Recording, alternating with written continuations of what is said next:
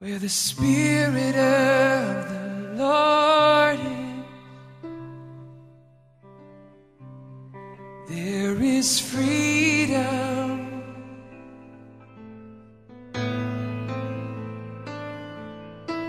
Where the Spirit of the Lord Doing is, well? Can you all hear me at the back?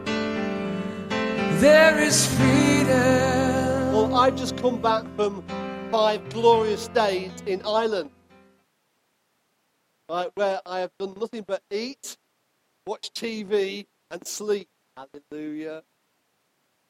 That's my kind of holiday, you know what I mean? It's just great to be able to just chill out and just stop for a few moments. How's your Christmas been? You like that? Great? Quiet? There's one thing I love about going to Diane's family home in Ireland, is they've got a real fire. Who likes a real fire?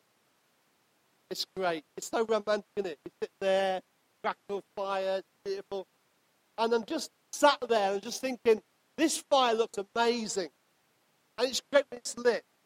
But the trouble is, a fire takes maintenance. See, I go to my cupboard in my house and I press the button and the gas comes on, the heating rises up, set the timer, and my radiators are perfectly set. So morning, noon, and night, I don't have to worry about the timing or anything. It's just always perfect right now. Always perfect temperature. Wonderful. But with the fire, it's not as simple. You have to first prepare the fire. Then you have to put some wood on, some scrunched up bits of paper. Then you have to light it. Then you have to put some coal on. And you can't just ignore it. You have to keep on watching it because the fire burns down. You have to keep putting more coal on and more wood on to keep the fire burning. And once the fire's burnt down, you have to clean the grate out and reset it. It's blooming hard work. It's nice on holiday, isn't it, when you go there for a week or two, but do it every single day, week in, week out, it's quite a burden. And sometimes not always easy to light. Sometimes you have to work really hard and get them to catch fire. And our spiritual lives are like that. It's not easy to burn for Jesus. It's not easy to keep on fire for God. Because there's things in our lives that will come upon us to cool us down, to douse the flame, and to put us off. But God today wants us to be people who are on fire for Him, with a passion in our lives for the King of Kings and the Lord of Lords. And so often we become lukewarm and the embers in our hearts begin to die down, so the flame that once burst in our hearts has grown dim. I want to say at the very start of this year, we need to get on fire for God. Not get on fire for church or programs, but get on fire with a passion and a love for Jesus Christ. Because He alone satisfies our life. And if you're not on fire for God today, then something's wrong. The thing is, you need to attend the fire of your heart.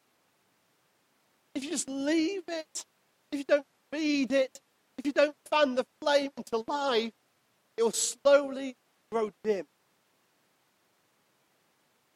As Christians, we need to be on fire. I mentioned last week, 1 Corinthians 14:26, that whenever you come together as a church, each one of you has a gift to bring. Each one of you has a tongue or a prophecy or interpretation or word of revelation. Each one of us today should be carrying the gift of God inside our hearts and be ready to bring it on the Sunday morning. I said last week, sometimes we get into a consumer mentality. We come to church for what we can get out of it. God, will you bless me this morning, please? Depends who's preaching. Sometimes we come on the Sunday morning and say, God, would you just meet my needs? And God is concerned about meeting our needs. Today I want to say that if we are fire, we'll have something not just to consume, but to give. What have you brought today to give? What have you brought today to share? And I want us to be a people who are so on fire for God that the fire inside bursts out and touches the lives of those around us. See, I recognize today, my friends, that we are dependent on the Holy Spirit. We can't do this stuff without Him. We wouldn't want to do it without Him, would we? We are here and we are dependent to function upon the unction of the Holy Spirit. When was the last time you were filled with fire of God? See, in Acts chapter 2, the Holy Spirit comes down and people are filled with the fire of the presence of God. And we want to make that a one-off experience, but I believe that is a continual reality in our lives, that each one of us is called to live in the overflow and the abundance of our Holy Spirit-filled life. Otherwise, if not filled with fire daily, we start to become cold, distant, lukewarm. Who wants to be lukewarm? No one wants to be lukewarm. We have to let the fire of God burn in. Got your Bibles? I want you to turn with me to 2 Timothy and also 1 Timothy. There's 3 verses we'll look at over the next sort of 20 minutes or so. See, we need the Holy Spirit to arrive in our lives. I just want to look at let the Spirit of God arrive. So often we can just put the Holy Spirit to one side. We're so concerned by our programs, our procedures, or our policies. We neglect the Holy Spirit. And the church is a Spirit-led, dynamic body. That we are called to be led by the Spirit. So we're going to look at some passages in 2 Timothy and 1 Timothy. The 2 Timothy chapter 1, verses 6, 7, and 8. Says this. 2 Timothy chapter 1, verses 6, 7, and 8. Paul says to Timothy, for this reason I remind you to fan into flame the gift of God which is in you through the laying on of my hand. For God did not give us a spirit of timidity, but a spirit of power, of love, of self-discipline. So do not be ashamed to testify about the Lord. God did not give us a spirit of timidity. He gave us a spirit of love, of power, and of a sound mind. And Paul says to me, I urge you to fan into flame the gift inside you. That thing that's burning in your heart, it needs to blaze into a raging fire. Days of embers are over. Days of fire are here. 2 Timothy chapter 4, verse 12 to 16. 2 Timothy chapter 4, verse 12 to 16. Go to the page. Paul says to Timothy, do not let anyone look down on you because you are young, but set an example for the believers in speech, in conduct, in love, in faith, and in purity. Until I come, devote yourself to the public reading of Scripture and preaching and to teaching. Do not neglect your gift, which was given through prophecy when the body of elders laid their hands on you. Be diligent in these matters. Give yourself wholly to them, so that everyone will see your progress. Watch your life and your doctrine closely. Persevere in them. Then back over to 1 Timothy chapter 1, verse 18. 1 Timothy chapter 1, verse 18.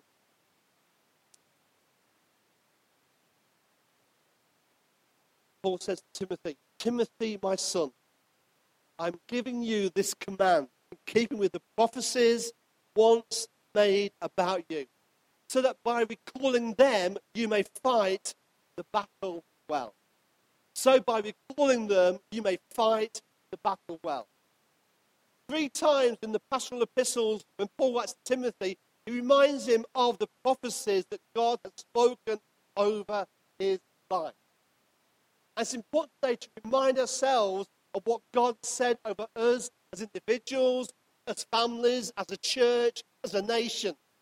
Who's got any prophecies over their lives? Who's got any promises over their lives? See, God has spoken to us many, many times. God has given us many promises, but it's time to remind ourselves of the promises of God. See, every word that God speaks isn't just for our entertainment. It's formative in our character and formative in our calling. The word he speaks isn't just to entertain us, it's to make us the men and women that God wants us to be. when God speaks to you, it's to make you into the person. So why did Paul have to remind Timothy 3 times about this great prophecy that we see? Because it's probably like me and you, we are forgetful, aren't we? We can forget the great things that God has done for us, forget the great things that God has said to us, and so easy we just put it to one side. But Timothy was a young man. The Bible says that not let anyone look down on you because you're young. And most commentators and historians say that Timothy was about 30 years old when he became bishop. A 30-year-old man leading one of the biggest churches in Asia Minor. Also, he had responsibility for the other church in Asia Minor. So he had this amazing responsibility, and I don't think he was very secure or confident in that role. He seemed to be timid. Timothy the timid. Who ever feels a bit timid? Next slide. Sometimes God's called us to greatness, and we're so fearful what people say about us. We're so concerned about what people think about us. We daren't step up to the plate. Paul says, do not let anyone look down on you because you are young. So often we live our lives, my friends, according to what people say about us, what people think about us. I remember when I was at school, I got a school report, hard to believe. But the teacher said that Adrian will never achieve anything decent in his life. He's focused. I was easily distracted as a young person. I took 15 O-levels and failed them all. Let man be a preacher. See, the thing is, we can make mistakes. When we give our life to Jesus, He revolutionizes our heart. We become different people because of His presence work in our lives. Timothy was timid. See, people's opinion of you and me do matter to a certain extent. What really matters is what God thinks. What God thinks of you, what God thinks always trumps what man thinks. Because God has that accurate assessment. He knows all your failures, all your faults, all your flaws, and still chooses to love you. So when He starts to use you for His glory, He doesn't get any surprises. There's no shock, nothing hidden about your life before God. He knows completely everything about you. There is an outward pressure to conform to this world. And we can feel a sense of shame, a sense of failure. But God wants to lift us out of that failure, out of that sense of shame, into the fullness that He has for us. See, when we're timid, we want to hide away, we want to take the back seat, we have a sense of shame, sense of guilt, sense of unworthiness. But Christ wants to clothe us today. That what we do today is not because of our goodness, but it's lavished on us. And that lifts us. See, the word timidity means shrinking and drawing back from something to which God has truly called us. It's the refusal. It may be under the pretext of humility, to undertake a task, responsibility that God has clearly given us. Now, if you say you're living with a sense of timidity, sense of fear, it's time to shake off the dust. Our next slide. Shake off the dust from your feet. It's time to, Paul says, do not be ashamed. Do not be fearful. Do not be timid. But let the giant inside you fight. The Bible says that greater is He who is in you than He is in the world. We are indwelt by the same Spirit that raised Christ from the dead. We are more than conquerors in Christ. He sits above every principality and power in the heavenly realms in Christ Jesus. We are victorious. We live under the shadow of guilt and shame that Christ has paid for on the cross, that we may be set free to serve Him in the power of the Holy Spirit. It's time to shake off the dust. God wants to lift us out of self-pity, out of shyness, out of timidity, and use us in a place of confidence.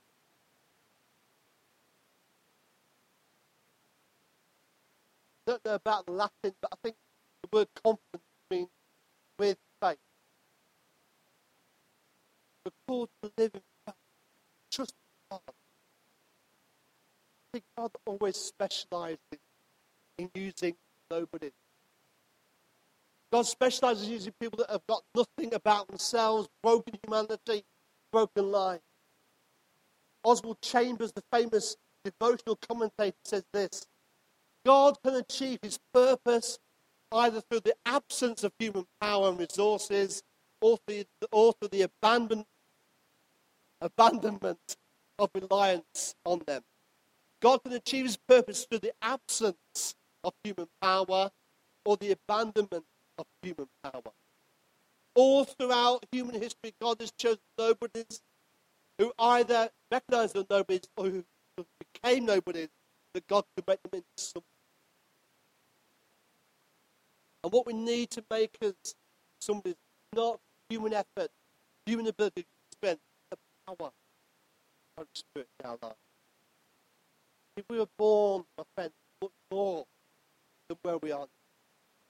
We were born for greater things. We were born for greatness. And we need to allow the fire of the Holy Spirit to burn our heart. Someone once said, if you get on fire for God, men will see you burn. Are you burning today? Are you passionate today? See, we were born for so much more than this. See, a ship is safe in the harbour. A ship is safe when it's anchored in the harbour. But a ship was never meant to live and stay in the harbour. The ship was meant for the high sea. And as Christians, we are not meant just to live in a place of safety and comfort. We're called to live in a place of expressing the gifts and the talents. There's times, my friend, we need to find safe harbour. There are storms raging around, and there's times we need to come in for repairs, come into a place of healing and restoration. But God says, you're not meant to stay in the harbour. You're meant for open sea. I love this quote. Eleanor Roosevelt said this: what exploits would we attempt if we never fail? What exploit would you attempt if you never fail? What's your wildest dream today? For your community, for your church, for your family, for your friends? I think God can do immeasurably more than we could possibly ask or imagine, according to his powers that work in us. Nothing limits God except the level of faith in our heart. Next slide, please. 2 Timothy chapter 1, verse 7 says this: for God did not give us a spirit of timidity, a spirit of power, love, and of self. God gave us a spirit of Greek dunamis, the dynamic, vibrant power of God. Jesus says in Acts chapter 1, verse 8, you'll receive dunamis when the Holy Spirit comes upon you. There'll be a dynamic dimension to your spiritual life when the Holy Spirit comes upon us. If we are just merely going through the routines of Christian living without the empowerment of the Holy Spirit, we're missing the vital element to our life. Paul says in Ephesians chapter 4, do not get drunk on wine, but be filled continually, normally, habitually by the power of the Holy Spirit. The infilling of the Spirit is not just a one-off event, it is a continual inflowing of the life of Christ into our lives, transform us, and to make them be men and women that God would have us be. See, dunamis is linked with the other Greek word, parousia, which means boldness. Are we bold people? Not bold, but are we bold people? Is there courage in our Christianity? Are we courageous about our faith? Are we full of faith? Do we share our faith with our friends with boldness, or do we cowardly turn away? There's a play on words in the Greek. It talks about turning away from being cowardly, being courageous. Over the coffee table at work, the work canteen, when there's talk of issues, do you remain quiet or speak? Whenever the Holy Spirit comes upon us, he enables us to speak those words. Paul says, it's time to let cowardly notions in your head be broken off, become passionate about things. Next verse says, God has given us not a spirit of timidity, but of love. Love is the potential dynamic of our Christian life. If what we do isn't motivated or driven or focused on love, it's just the work thing. Love has to be the catalyst for our heart. It has to be the guide for our actions and responses. If we're not acting out of love, then we miss the heart of God. The Spirit of God is the Spirit of love. When it comes to our lives, it enables us to love. And in a church context, you'll know there were times when that love can wear pricks in. Because we're human. We need God to transform us. Love is the essential part of God. And that was the emphasis that Paul said to the Corinthians. The Corinthians had all the gifts and all the power in the world. Had not. There has to be a balance between the spirit of power and the spirit of love. Because if we don't have love, everything we do is just like a sounding gong. Sometimes love means lay aside what we want for the sake of others. It means lay aside our agenda, our purpose. Next thing Paul says, spirit of power, spirit of love, and spirit sound by self. What a great word that is. If you've got all the power in the world, not loving, and not self-sufficient, then tendencies to go off the track very, very quickly. Romans 12, verse 3 says this, for by the grace given to me, I say to every one of you, do not think of yourself more highly than you ought, but rather think of yourself with sober judgment, in accordance with the measure of faith God has given you. To be of a sound mind means to think right of yourself, to think the right way about you. Sober judgment. Sometimes look in the mirror and we think we're just wonderful. Sometimes look in the mirror and we think we're just awful. It's what God thinks about it. Self-appraisal is faith dominated. But faith is the catalyst to which we view ourselves.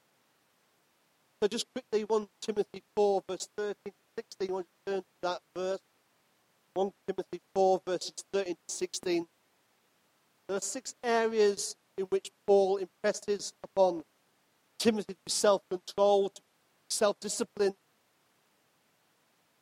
Verse 13 says, Timothy be devoted to the public reading of the Word of God. This be a devotion to the public ministry. In other words, be wholeheartedly committed to the reading of God's Word. Number 2, in verse 15, diligent. Be diligent in these things.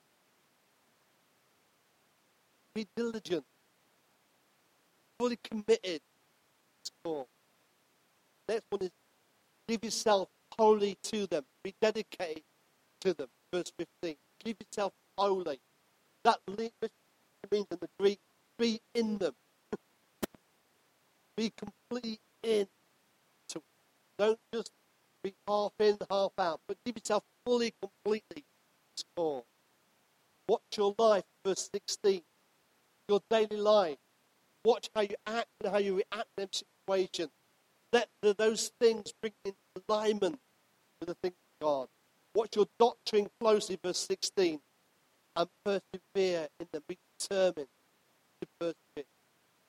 As Christians, we're called to live a narrow life, focus on the things of God.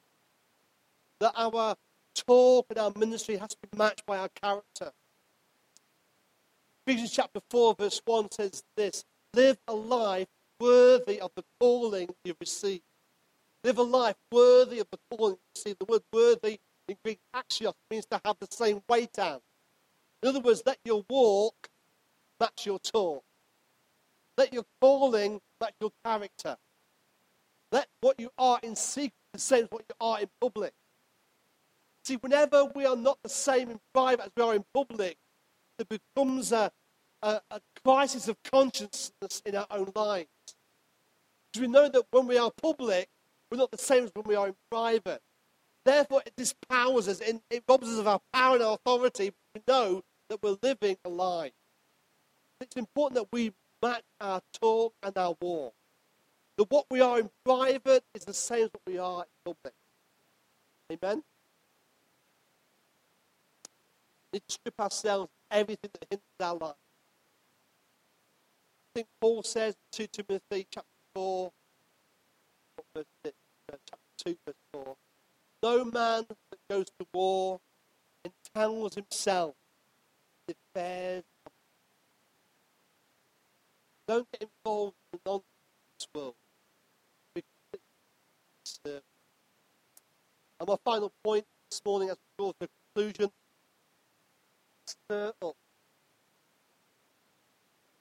2 Timothy chapter 1 verse 6, fan into flame the gift of God. It probably means in the Greek to rekindle a dormant fire. How's your heart today? Are you on fire for God? Is there fire burning in your heart? Are you passionate about Jesus? Or do you like going to church? Paul says, fan flame, quicken that vital flame in your heart. I just sensed this morning, as we start a new year together as a church, that God wants to rekindle a fire in our heart. We've got a great year ahead of us. There are many challenges ahead, there are many blessings ahead, there are many battles ahead. But the one thing that will keep us on track isn't human effort, the Holy Spirit burning in our heart. Paul says, fan flame. Flame depends on oxygen to burn. If you deprive a flame of oxygen, the flame will die. What are you feeding your spirit today? What are you pouring into your life today? Are you feeding your spirit with good things or with nothing? See, what you feed flourish. What you starve will suffocate. What you feed grows, and what you starve dies. That fire in my mother-in-law's house in Ireland, it needs constant attention to keep. And we assume that we just let the fire drift and drift and drift, and we'll be okay. Let me tell you, my friend, sometimes we have to pay attention to the fire in our heart. Don't let anything come into our heart cause us to become lukewarm or cold. The tense of the verb, quite interesting. It means to speak a progressive, continuous action of keeping stirring up and gift, and keep on fanning the flame in our heart. Not something to do once or twice, but feel action of God. Feed me with your word. Feed me with your fire. Fuel into my life, Lord. I can burn. You know, Jesus says the parable about those foolish widows who didn't keep their fire burning because they ran out of fuel. What are you fueling your life today? Paul says in 1 Timothy chapter 4, verse 14, do not neglect the gift that God gives laying on of my hand. Maybe put your gift on the shelf. Maybe you put your gift on one side. You think, well, that was when I was younger. I'm now older. I missed my opportunity, missed my chance. Maybe you've given up on your dream in God today. Maybe you think it'll never happen. Maybe you've lost your flame today. Maybe the opinions of men doused it, extinguished it. Maybe unbelief, maybe pride, maybe self-importance, maybe past failure. For some reason, that gift that God's given you has remained on the shelf, undisturbed for years, now covered in dust. But those prophecies are the key to your destiny. Those prophecies that God has spoken aren't just entertainment. They are the keys to your destiny. If you neglect those keys, you will miss your destiny. Paul says in 1 Timothy 1 verse 18, I'm giving you this command in keeping with the prophecies once made about you, so that by recalling them, you may fight the battle well. Paul says, these prophecies I've given to you are not ornaments for your mantelpiece, they're swords for the fight. They're not just things to keep you happy in the dark times, they are weapons of your warfare. But as you rehearse the prophecies of God over your life, they become weapons in your hand. Every time God spoke to me as a young man, every time a prophet came to town, every time God spoke to me through his word, I wrote down every prophecy that he made. Not so that I can feel good about myself, but I can have weapons to fight with. Because every time God speaks into our lives, the enemy comes against it with all his might and force. Every time God wants you to break into something new, the enemy will seek to ensnare you and entrap you. You need to warfare with your prophecies to see those things fulfilled. Anyone know what I'm talking about? You need to write them down. They're not ornaments for our mantelpiece. Swords. Write down every prophecy you've been given. Test it, weigh it, make sure it's from God. When you know it's from God, write it down. Say, God, this is your word spoken to my life, and I will hang on to it, and I will battle with it, and I'll fight with it. Paul says that in that verse, you may fight the battle well. There's two words for fight. One is maken, which means fight. The other one means warfare. This prophecy wasn't just for fight. It covered every area of the soldier's military service, not just fight. So the diet, the preparation, the planning, skill, everything he needed to fight was enabled to the prophecy. So often we focus on the battle, but there's so much more to Christian living than just the battle. All the secret things, all the quiet things, all the diet, all the training, all the development, all the secret things in our lives make us to be the men and women that God has called us. So this morning, I'm going to have Manny to come back. I'm going to draw this meeting to a conclusion now, but I want to just say, has the fire burned down in your life? Has the prophecy been put on the shelf? Have you lost your confidence? Have you lost your love? Do you need, at the very start of this new year, say, God, I want to recommit my life back to you. I want to give my all to you again. I don't want to hold anything back. As when he played this morning, you really want to just say, God, I want you to fan the flame of my heart. I want you to pour your Holy Spirit upon my life and you today. I want to cause that flame to burn bright. I'm not going to call you out to the front this morning, but I'm going to ask you to respond to God. If, as we play this final song, you want to respond to God, I want to give it all over to you. Stand to your feet where you are. Make that covenant between you and God. God, I'm in. Not just partially in, but I'm in fully. I'm not loaded. I want to give my life to you. Holy Spirit of God. Just ask those who stand right now who want to make that dedication respond to God.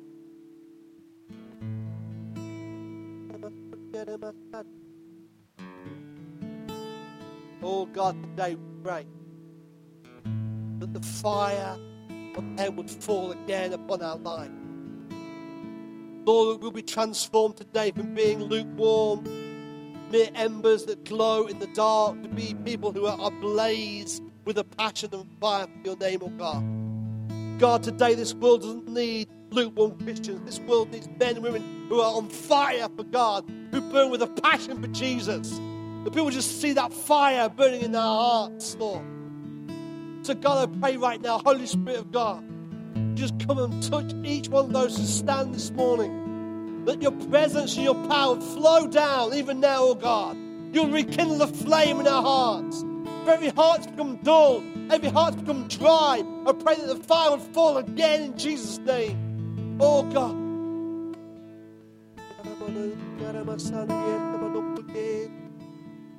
Jesus, Lord. Lord, we can't go on as we are. We can't just continue going through the same old, Lord. What's something fresh in our heart now? It's a new year, it's a new season, and God, we need a new anointing from your Holy Spirit. We need new levels of your presence, new levels of your power, oh God. So we pray today in this place, you'd open the windows of heaven. You'll pour out your glory and your power and your presence in new ways, oh God. That today, oh God, we'll be transformed into being the people you want us to be, oh God.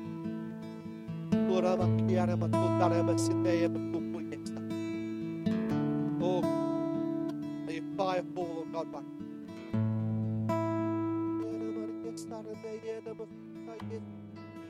Where the Spirit of the Lord is, there is freedom.